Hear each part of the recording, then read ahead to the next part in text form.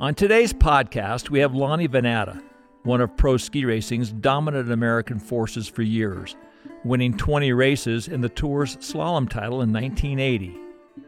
Throughout his life, he has had that will-to-win attitude in the field as well, and his successes were on a grand scale. He's amassed 34 Pope and Young animals to his credit, highlighted by harvesting the Grand Slam of North American sheep with his bow. His greatest prize was attained in 1989 when he arrowed the world's largest stone sheep. On today's podcast, we spoke of his many victories, his tenacity to win, and beating cancer, a true inspiration to all. We hope you enjoy.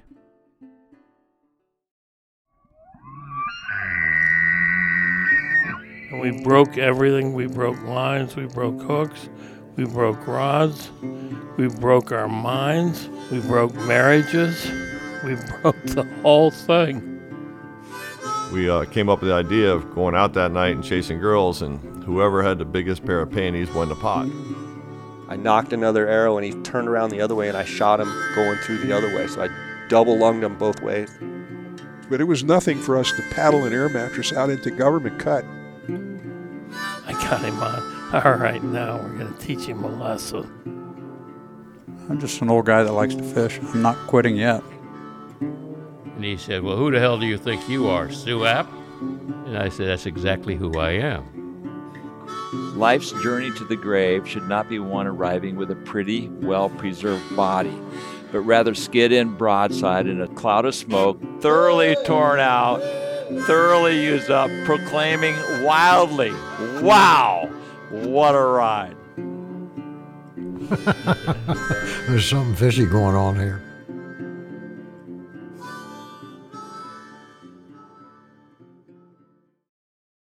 Lonnie, welcome to the Millhouse podcast.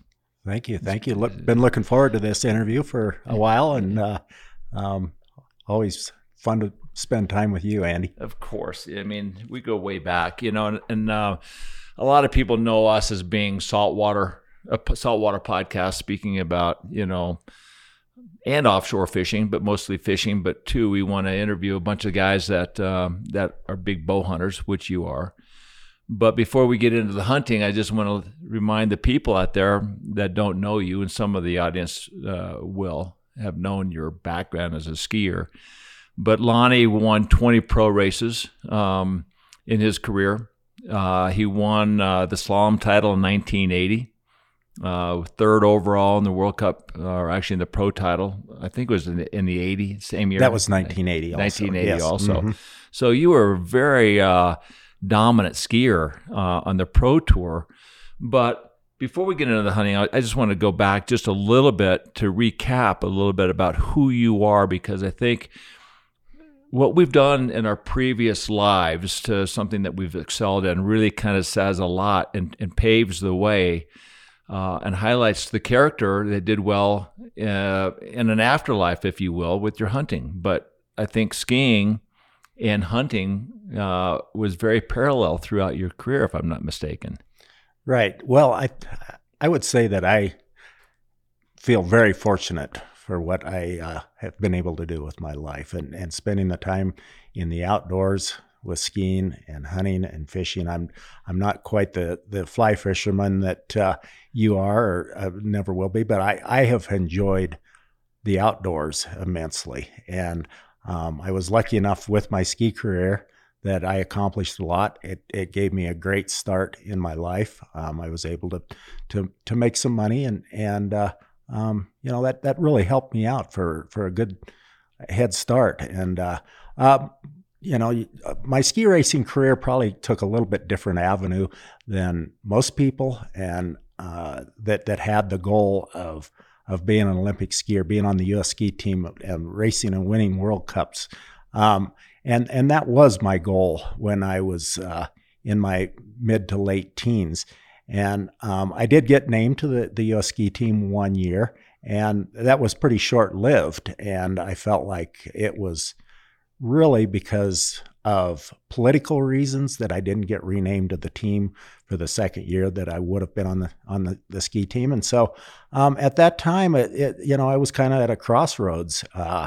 After I had graduated from high school, that was my goal, was to be on the U.S. ski team and possibly make it to the Olympics and the end result may be winning a medal. But when I didn't get named to the team, I didn't really know what I was going to do with my future in skiing.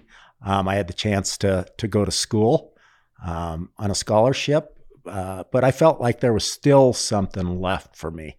And that's when I turned pro. And how old were you at that point? I was 20 years old at that time. And so you were still young. I mean, well, not to get too far ahead yet, do you think in retrospect you may have jumped that gun a little bit too soon? Maybe had you waited around another year, you could have made the team and skied in the Olympics. Because obviously in 1980, you won the World Pro Ski Slalom title. And that was the year that Stenmark won gold and Phil Mayer got the silver. Do you think you could have competed against those guys? Well, yes and no. I mean, obviously it's a different format, the pro versus traditional slalom skiing. I guess I felt like at the time that I didn't really get a fair shake with the politics and the political part of the ski team. And so I just decided that I was going to give pro racing a try. And, Lonnie Venata was not a big name in the ski racing world. And initially, well, nobody has a big name initially. Well, thank you, thank you. But and because so, obviously you won a lot, and you became a Hall of Fame member. Yeah, the Colorado Ski Hall of Fame. Well, yeah, thank you. It was that was a great honor for sure. But so I didn't really think about trying to pursue my dream and my goal of being an Olympic skier and racing on the World Cup. But so I decided to dabble on the pro tour, and there was a regional tour. I guess you would call it more of a B tour, or compared to the World Pro Skiing Tour, it was the Colorado Pro Tour at the time. And I thought, well, I had a construction job at the time. I'll try pro racing a little bit. Well, I went to the first 3 races and I won 2 and was second in the other one. And so I thought, well, I better go to the next World Pro Skiing race, which was in Winter Park the next weekend. And I better go try and see if I really am doing as well as I was. And so I raced against some of the guys that had won World Cups, that had turned pro, had won gold medals. And they were some of the best ski racers on their national teams. Well, I qualified and made it into the afternoon rounds both days for my first race, and I was off and running. I picked up sponsors. I started to do well that first year. I made it into the finals a couple times, and it was just my calling. I mean, my ski racing career was rejuvenated. The pro format, the dual side-by-side format, really. The gladiators. It mano a mano. And I think I said it in my acceptance speech that when I was inducted at the Hall of Fame, I was my own boss. I didn't have to listen to somebody tell me when I had to eat, when I had to sleep, when I had to drink, when I had to train. I was my own boss, and I liked that. And I didn't have somebody telling me that I simply wasn't good enough to make it, because I did. And the Pro Tour really was an attraction to me, and I did well, and it really helped me out in my career. And it was a fun lifestyle, a fun format, and it agreed with me. Right. One of your best friends that you traveled with, Richard Woodworth, a good friend of mine as well. But you guys were best friends on the tour, and he said when he first got onto the tour and met you, that you had the biggest chip on your shoulder, and you were the nastiest SOB he'd ever seen.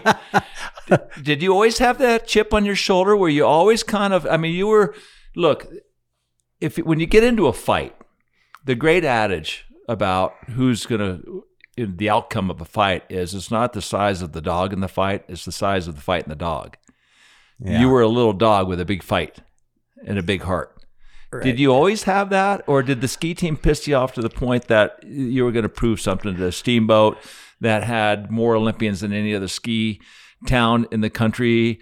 And all of a sudden, now you're not going to ski in the Olympics, but you're going to be a pro racer. Did that fuel the fire at all? Well, I think it did a little bit, but I feel like that I was always a competitor. I always had that competitive spirit, and I don't care if it was the finals of a pro ski race against the best in the world, or it was tiddlywinks. I didn't want to lose. and I mean, it was just, I was always competitive. Right. But I did feel like that I had something to prove. And I still look back at it and think, the heck with you guys, the hell with you guys. Right. I proved to myself, and I didn't have anything else to prove to the world, but I think I did, that I was a good ski racer, and, totally two different formats, but the drive was there to do well. And I always wanted to win, whether it was a ski race, whether it was against that elk out there bugling that I wanted to go after, and I wanted to stick an arrow in him, or business or anything. I always had a competitive drive to me, I think. And obviously you've been very successful as a businessman too, because you took on the profession of hunting with your outfitting service for 30 some years, if I'm not mistaken. Mm-hmm. And you did very well with that. But I guess the question now is what came first? I mean, you grew up in Steamboat Springs, Colorado, and your father took you into the woods at a very young age. Was your passion to hunt similar to your passion to ski race, or was what came first in your heart? Well, I would say my number one passion was always hunting. I mean, I ate, slept, and breathed hunting and the outdoors, and from the time that I could first tag along with my dad, I just couldn't wait for the fall, and even before I could have a hunting license, I loved to go along, that passion of hunting was always number one. Is there any similarities between ski racing and hunting in any way? Well, I think there again, Andy, that that competitive part of the two, maybe it has a little bit of a similarity. You want to win. You want to kill something. You want to go win a race. And as much as I love the hunt and being outdoors, I love the success of a hunt. For sure. And I love the success of winning a ski race. And so I think that similarity is there. And I love, the challenge of sneaking up on an animal.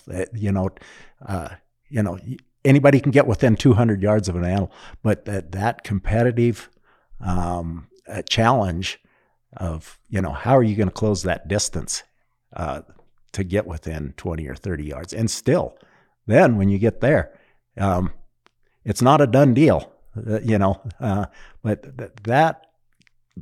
that is really a competitive challenge that I really love about hunting. Also, too, you have an animal involved in the whole scheme of things. Right. Yeah. Yeah. So I don't know how many times that I've gotten close to, even 10, 12, 15 yards from an animal, and, you're just waiting for that animal to make one little step, and you just think, this is a done deal. And all of a sudden, that animal is gone. It's like, really? What just really happened there? Right. I knew it was going to happen, and it didn't. But that's what keeps you coming back too. And it was funny because speaking again with Richie about training, he would say that he would train all fall for the ski races. And you guys would get together in the fall, start traveling, and you'd break out your shoes. And he said that you had your shoes were perfect. They were clean. They were brand new. And he'd look, he said, "Man, you haven't trained at all." And he said, "I don't train." And then he'd go into the closet and see your hunting boots, and they were all like torn to pieces. So you were doing all your training, chasing these animals up and down these mountains. That's funny because Richie, who was still, who was my best friend, still is probably, one of my best friends. He always used to joke about that, but that I had the same pair of training sneakers that I had 10 years. For 10 years, but, never got dirty. Yeah, but tell me about the time, and we'll get into the hunting aspect here in a second. But you guys were coming back, I think, from Japan during the Olympics, and there was a week off from the Pro Tour, and you guys all went to Hawaii. Yeah. Right? Maui, yes. Yeah. What happened to your feet when you were there? Oh, gosh, yeah. Well, it was Richie and Mike Hunter and I, who Mike became a very good friend, who announced the World Pro Skiing races. We decided to make a stop in Maui and just recoup and get a little R&R, and so went out on the beach the first day and I sunburned the heck out of my feet. And so I probably was one of the few people in the world that was back in my room worried about how sunburned my feet were, and I was trying on ski boots going, am I going to be okay to race next week? And I'm trying on ski boots in Maui. Then you walked around in the sand on the beaches the next few days with socks on. Yes. Yeah. It's kind of fun to reminisce with friends and look back on our careers and see these transitions that we went through. I mean, you're a cancer survivor. Your brother just recently passed, as did your mom. That fight in you as a skier and as a hunter, was that fight much different in that war that you waged against cancer, or how did you fight that? What was kind of your mindset to survive that? Yeah. I've just always really, I think, tried to stay as positive as I could in my life. And it kind of goes back to that competitive spirit. Did I have a chip on my shoulder? Yeah, a little bit. But did that drive make me do things harder, stronger? Yeah, probably. But it's I've had some difficult times in my life, in the last 3 or 4 years, and then my mother just recently, in the last 6 weeks, passed away. My brother in the last year. So, but you know what? It's all of those things, along with the health issue, has really made me feel that I am very fortunate to be here. And, we've got a very short life, and we better stay as strong and as positive and live every minute of it that we possibly can. Because, it's, all of those things have really made me realize that have fun, enjoy the dream, enjoy the road, because it's a short one. Yeah, I agree. You take a look at it. I'm thinking of myself. I'm 67 here. In 13 years, I'm going to be 80. Yeah. That's a scary number. For a lot of people, it's not, because their lifestyle is somewhat sedative throughout those later years. Being maybe from 55 to 60 on up to 80. They're not really in the high country like we are, chasing animals, doing things that are really kind of hard even when you're really young. But for somebody like you and I don't have 13 years. I've got maybe, I'm thinking 8 where I can, right. And that's with my fingers crossed, Right. But one of the funniest stories I think I've ever heard about hunting was your brother Dirk with the bear he killed. Yeah. Can you know the story I'm talking about? I do. I've heard it several times, and one of our good friends from Aspen, Jim Hancock, loves telling the story. I'm sure that's where I heard it. That's where you heard the story. But my brother was. I don't think that he had ever killed a bear. He was guiding an elk hunter at the time, but he had a bear tag in his pocket. And, we would never shoot an animal with a client, but this guy was really a good friend of ours and a good friend of Dirk's. So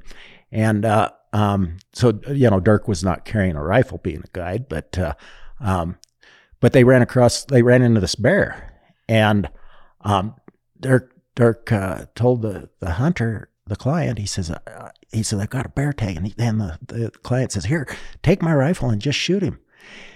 And so Dirk did. And so the funny story about that you're getting at was Dirk, it wasn't a very big bear. And Dirk said that he always wanted to make love on a bear rug, but he didn't know it was going to be standing up. So that's a funny story. It's hilarious when I first heard it. But and Jimmy Hancock, the way he tells stories, he's so outrageous as he is.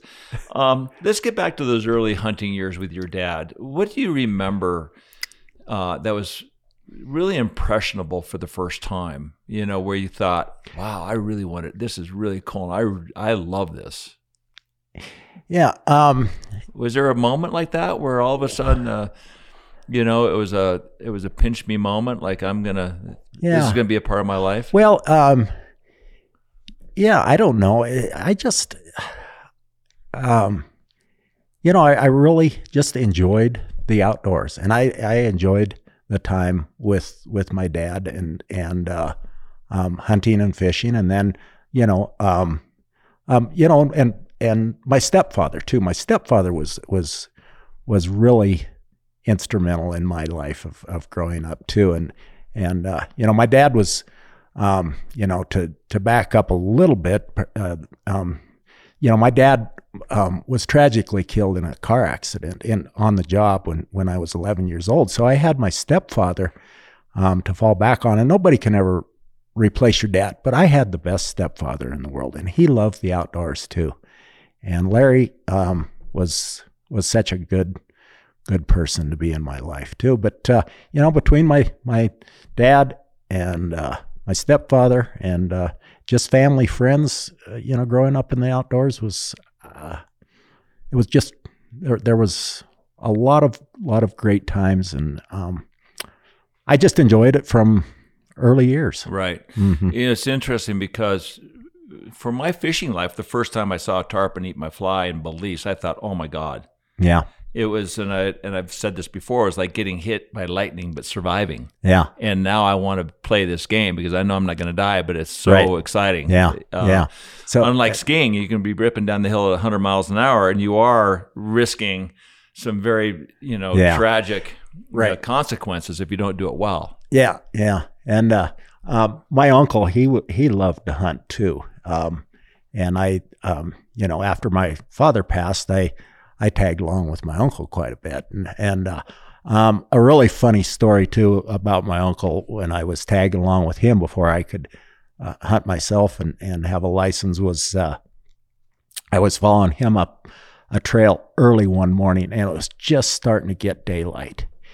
And I think in those days you could have an either sex tag. So he stops and he looks through the trees and he sees this brown spot. And of course, so we didn't know if it was a cow or a bull, but it didn't matter. And if it did, my uncle didn't care. But so he raises the gun, and I'm looking and I'm going, yeah, well, my uncle was a darn good hunter. I'm not going to doubt him. So he shoots, and it doesn't move. And he jacks another shell, and he shoots again, and it doesn't move. He shot 3 times, and that rock never moved. It never moved. So that was a funny story. I remember when I was young with growing up. Yeah. You know, it's the first time I actually started to get connected with elk. For me, that was my go-to animal. I mean, I'm looking at your house here. You've got the Grand Slam of sheep. You got a Cape buffalo, a goat, some African animals, big elk. If there's one animal that stands out in this room and in general, what would that animal be for you? Well, I really like hunting sheep. The North American wild sheep are probably my number one animal. Now, elk are fun to hunt, but unfortunately with sheep, the supply doesn't meet the demand. It's hard to draw a license.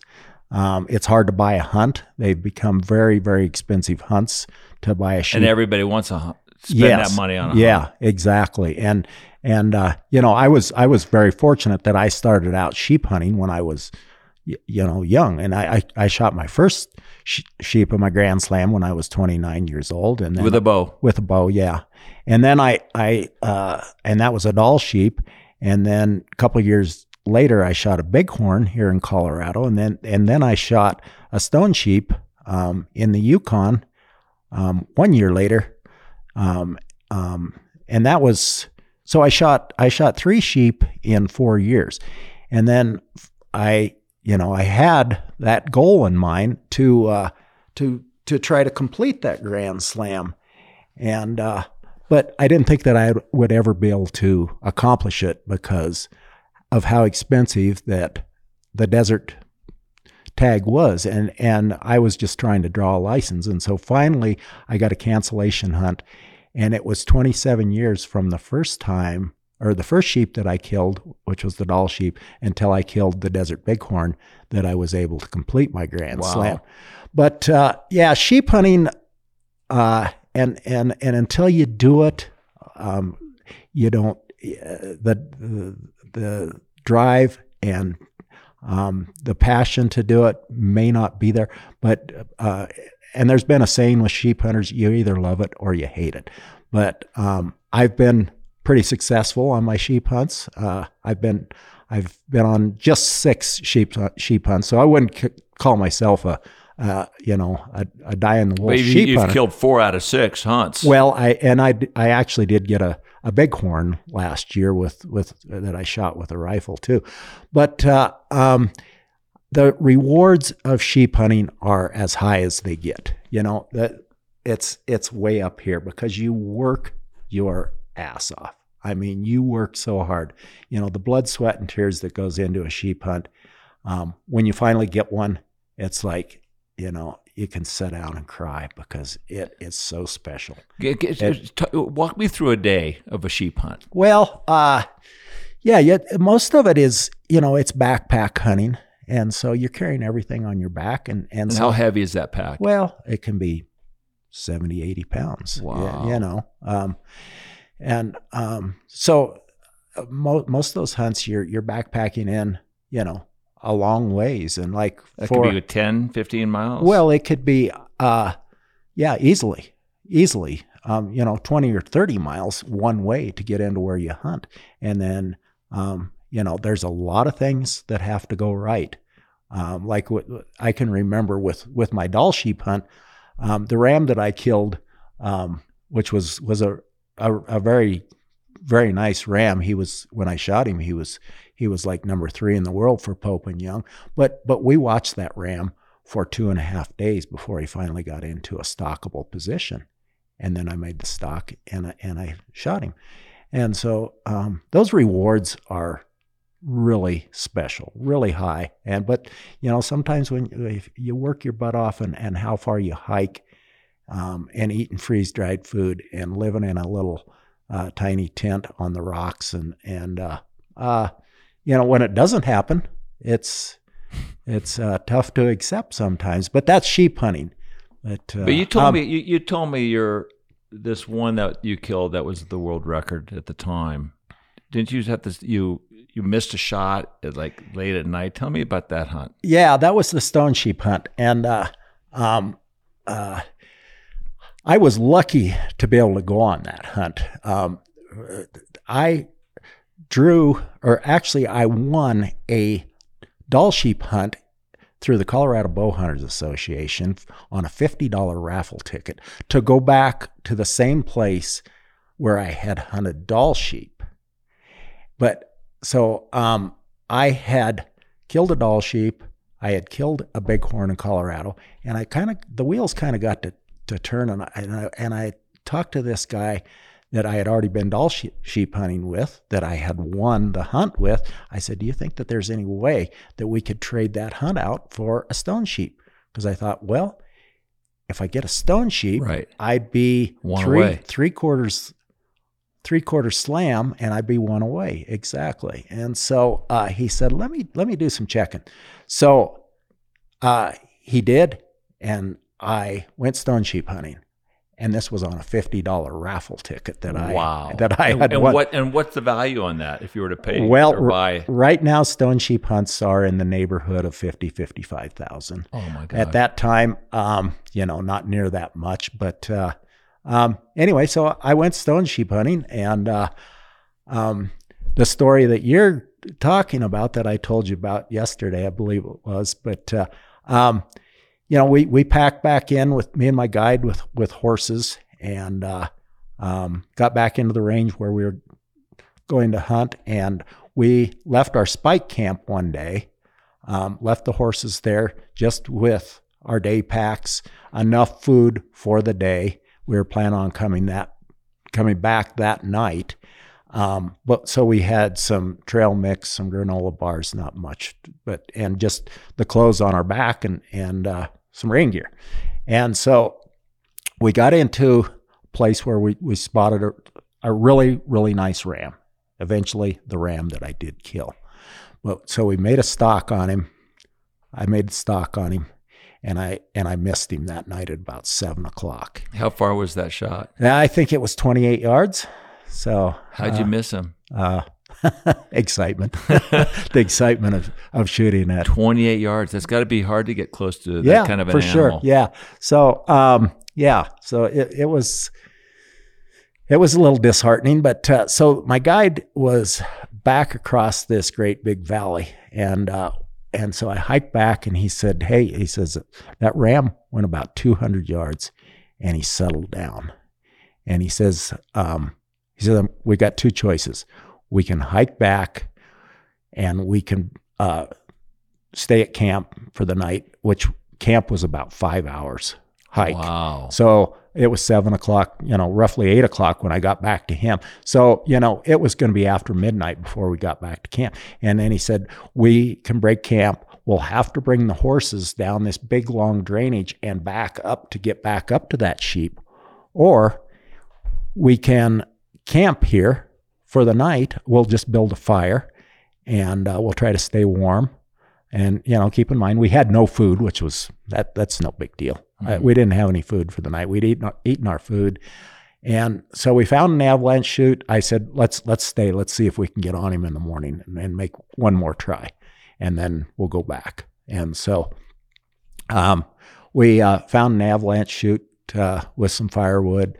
We cut some pine branches off a tree and made us a little bed, and, built a big fire and stayed, somewhat warm for the night.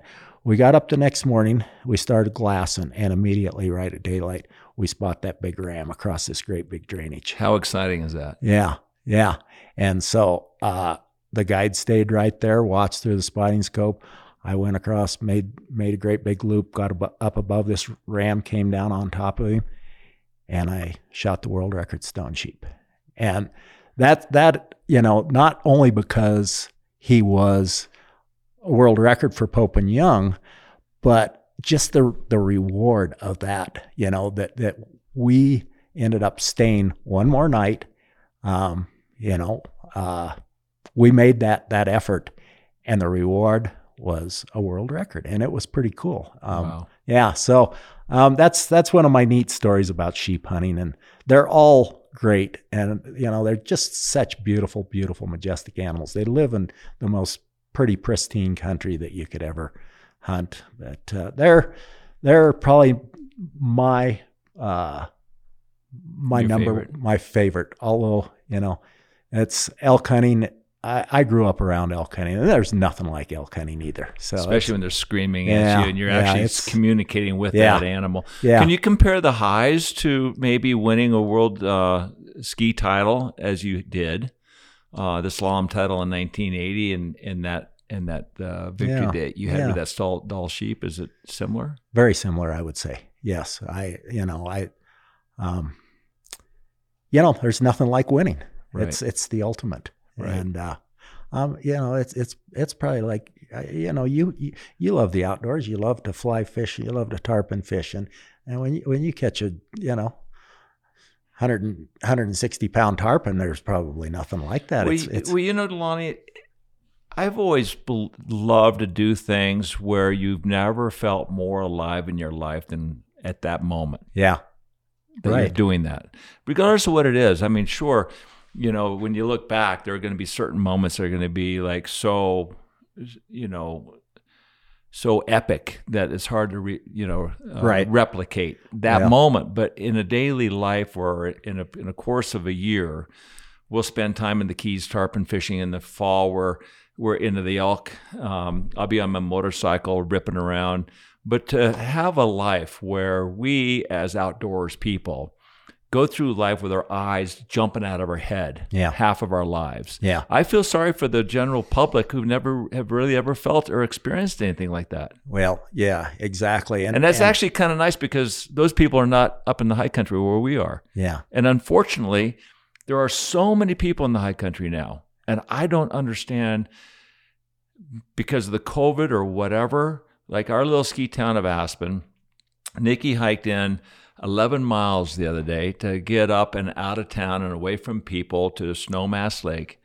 He gets there and there's 60 tents. Mhm.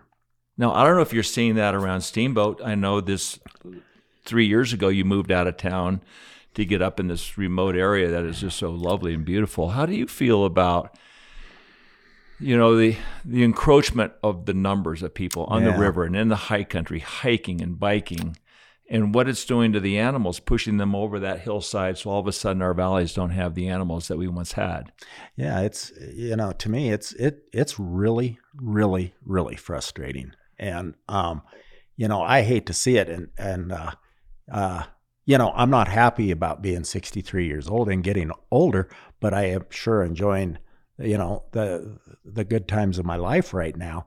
But I look back, if I was 30 years old, knowing what I know now and not having those years, you know, that I've had in my lifetime right now, it would be a huge disappointment to me. And it's sad to see the encroachment of people in Colorado. And it has really hurt our elk hunting. And I think the glory days of elk hunting in Colorado are over. I don't think that we're going to see the best years that we had in the past. And you know, when there's thousands of acres a day being taken up to development and the encroachment of people hiking all over the woods, it's really sad for me to see that. And it's frustrating for yeah, sure. it And is. you know, over here in the Steamboat corridor between Steamboat, Craig, and Meeker, I think this is and the Flat Tops, this is the biggest part of the Colorado elk herd that there is. Yes. Do you see, because I know in Aspenville, we've lost like 50% of our elk herd due to people and the encroachment of people. Harsh winters, yes. But more importantly, I think it's the lack of habitat, just Yes. like fishing. Exactly. If you take a look at conservation in the world of fishing, it's based on habitat, longliners, the depletion of the herd, if you will, which we have here in Colorado with the elk in the Aspenville Valley. Do you see the elk herd over here maintaining its number? Well, it's kind of an interesting question because to me, yes, I think that the numbers are going down, but I think that there are more elk staying on private land now than ever before because you know, they're being harassed all the time, all the time, and you know, the cow calf recruitment is low. You know, I mean, the cows are aborting calves. And this is my opinion. I'm not a wildlife biologist, but they're aborting calves. The cows are stressed out. You know, the calves are being chased by dogs. The humans are stressing them out. And like you say, their habitat is being eaten up every day. Right. And so you know, and I think at some point that Colorado's going to have to change their thinking on how they manage elk herds. And Colorado has always managed for quantity, not for quality of elk, other than a few trophy units. But it's always been a cash cow operation for the Colorado Parks and Wildlife. And I think that's, if they're going to want to continue to have lots of wildlife in Colorado, I think that's going to have to be some management changes. It's also true, too, that, you want to have a sense of a relationship with the outdoors and mountains. Yeah. And it's hard to say you can't go there. How do you monitor access to the mountains? Yeah. With people going up and camping and enjoying their lives, and it's really a difficult thing to juggle. Right. I see. Well, let's get back to some more of the fun times of your hunting career. What you were talking a little bit earlier about stalking an animal and feeling, get within 25 yards, 20 yards, 15 yards, and you lose that shot. What do you think is some of the more important things to be able to be conscious of to be a great hunter? I mean, you can lead a horse to water, but you can't make it drink. Right. You can tell people how to hunt, but what is it that you learned that made you the great hunter that you are? Is there any one thing that stands out? Well, experience probably number one. You just have to spend a lot of time in the woods, and that you can get lucky every once in a while and stumble into an easy one, but you really have to spend a lot of time. And as I said, I think there probably aren't too many animals that I can't get within 200 yards of, but closing that gap to that bow shot, there's a lot of things that have to go right. You have to play the terrain. You've got to play the wind, obviously, number one thing. If the wind is not right, I don't care, what happens. You've got no chance. You've got no chance. And but you'll make a lot of stalks before you make one work. Right. And that all comes from experience. Yeah. It's very interesting.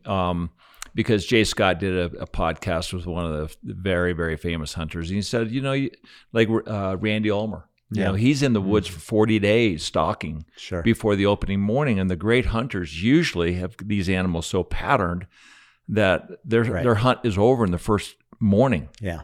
Yeah. Because they've been there and they see what's going on. Yeah. And it's like fishing, I can tell everybody what fly to use and where to throw it and how to strip it. But unless you're in front of that fish a lot, years and years and years and years, will you ever get really good? Yeah, obviously. But you were talking too. I mean, obviously, you started a guiding business that was a very successful guiding business, right? Right. And you were talking about just a little bit earlier. These guys would never have a chance to harvest an animal, but yet they come back for 20 years, and 20 years later, they still wouldn't be able to go do it on their own. Yeah. Well, and I've had a lot of satisfaction with guiding people for sure. And, it has taken away a little bit of my own hunting time, but, I was fortunate that I found a profession that I lived in the outdoors. There were times that I didn't want to drag my ass out of bed at 4:30 in the morning and go put up with that client. But you know what? Once I got out in the woods, and that sun started coming up, and I looked around and I saw God's creation, and everything started waking up, and that first elk bugled. Every day was worth it. It was wonderful. It was a great job, and I loved it. And I did make a lot of dreams come true with clients. And some of those guys, they hunted with me and got to be good friends with me for, over 20 years. And, but like you say, if you didn't lead that horse to water, he wouldn't drink, or, but for sure, if they weren't guided, they probably wouldn't kill an elk. But those satisfactions of taking that hunter out there, and you're doing everything except for pulling that trigger, drawing that bowstring back, and then he shoots that elk, and that satisfaction to me as a guide was well worth it. Mm-hmm. And I loved it. I loved every bit of it. And, to see the satisfaction and the smile on that hunter's face was great. That meant really a lot to me. And was that kind of a hard decision to make? You're talking about God's creation, and you were saying earlier that you were proactively involved with your hunters killing like 1,800 elk.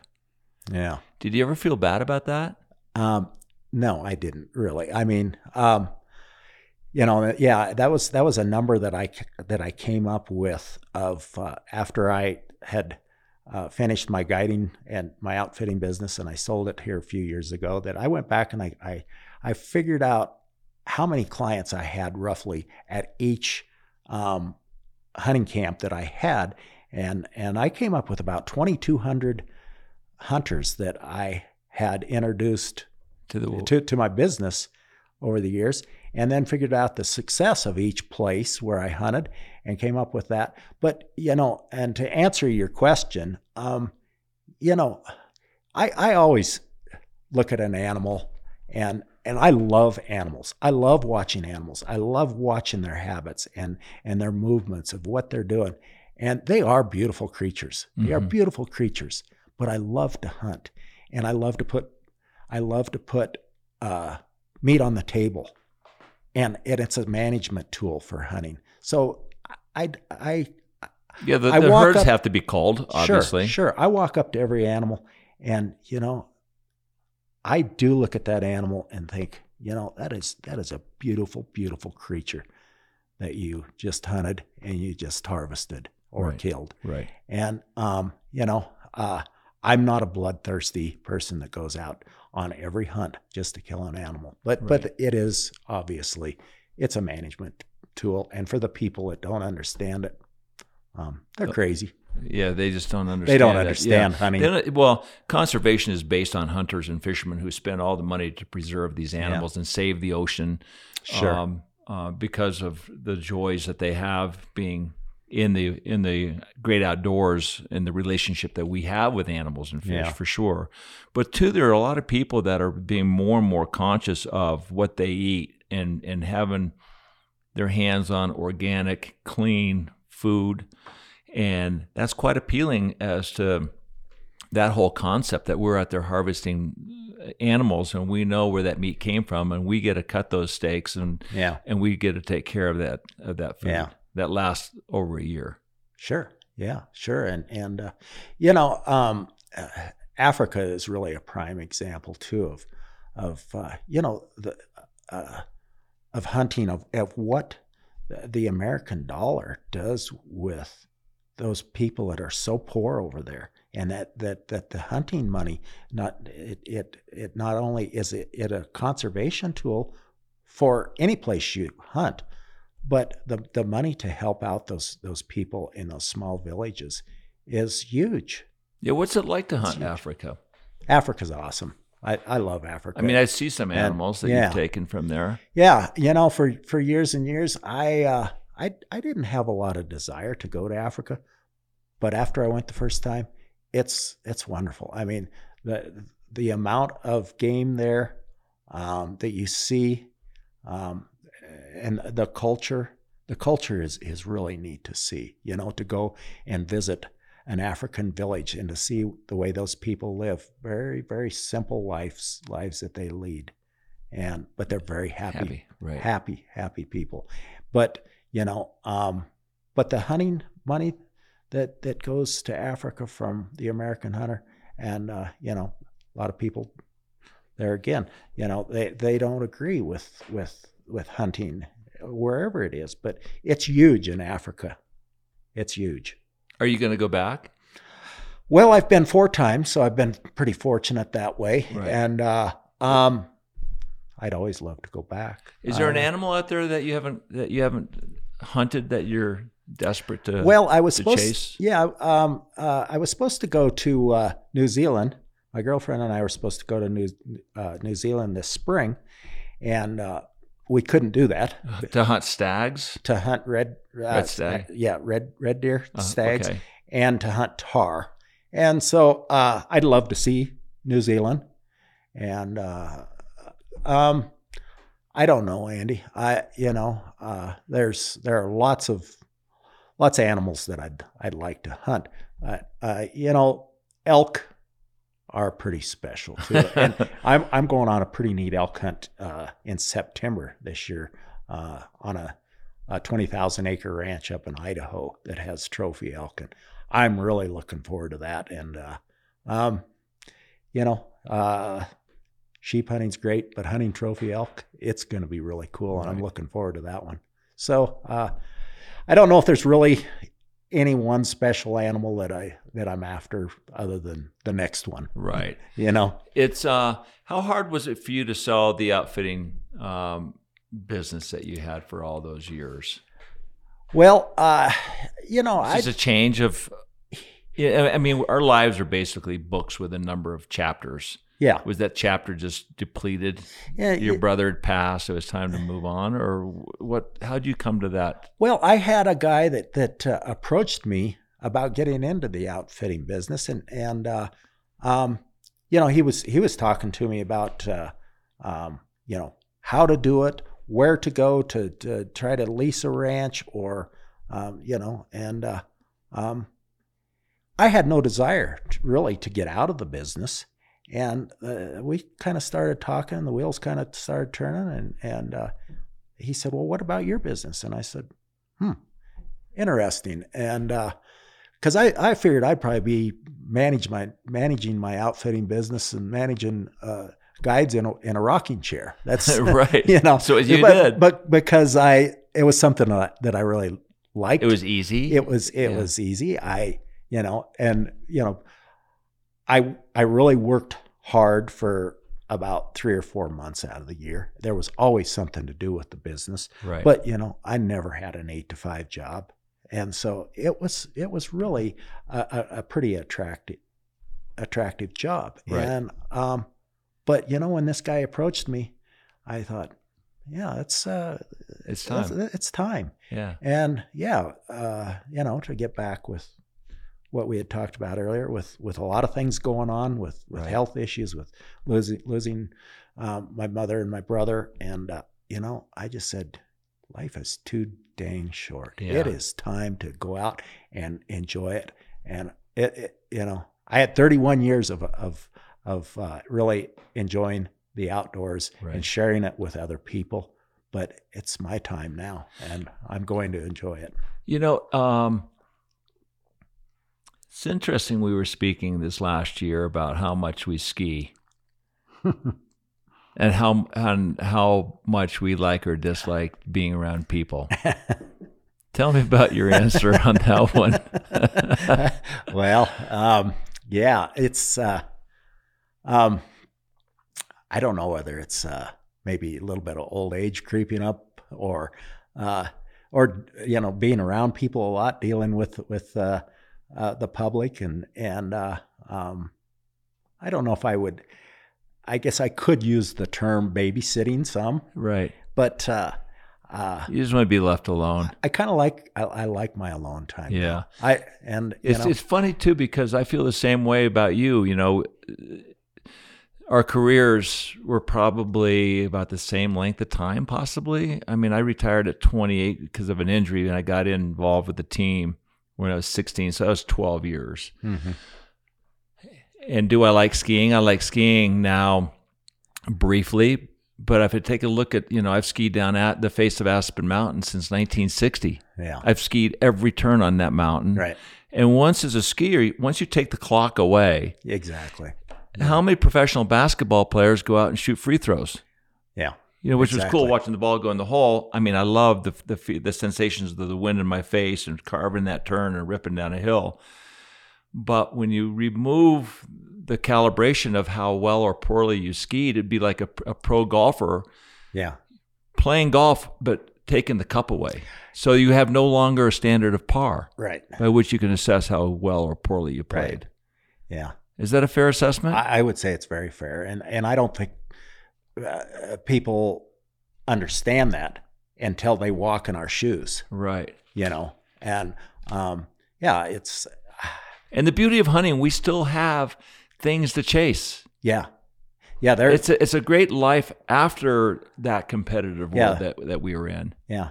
It's not the same run. It's not the same turn that you made down Aspen Mountain or that I made down the face of Steamboat Ski Area. Sure. And but when you're walking through the woods, it's not the same woods. It's not the same trees, and it's not going to be the same animal around the next corner. He could be, the bull of the woods, the biggest bull that you've ever seen. And that's what makes you want to keep coming back and keep going into the woods where, skiing, I'm bored with it. Yeah. I'm bored with it. I'm bored with, again, the people. And I really don't like the cold weather much anymore. Sounds like you need a home in Florida like I have. Really. Well, Lonnie, it's great to hang with you. Thank you for your time. Thank you for your friendship, and thank you for allowing us to come over to you to see you in your beautiful home. It's fun. It's been great, and it's always great to see you. You've been a good friend for a long time. You always. I've been a big fan of yours forever. I love you, brother. I love you too. Yeah, thanks, Andy. Thanks, bud. Lonnie Vanatta was never given anything. He's earned every inch of his success. He's been his own man and boss since the U.S. Ski Team denied him. Possibly the best thing that happened to Vanatta. From the tender age of 18, he chased his dreams and found success at the end of the rainbow. He's a quiet, reclusive person that continues to live out the life he's chosen. If you'd like to see more content or behind the scenes, please follow us on Instagram, Facebook, and YouTube. See you again next time.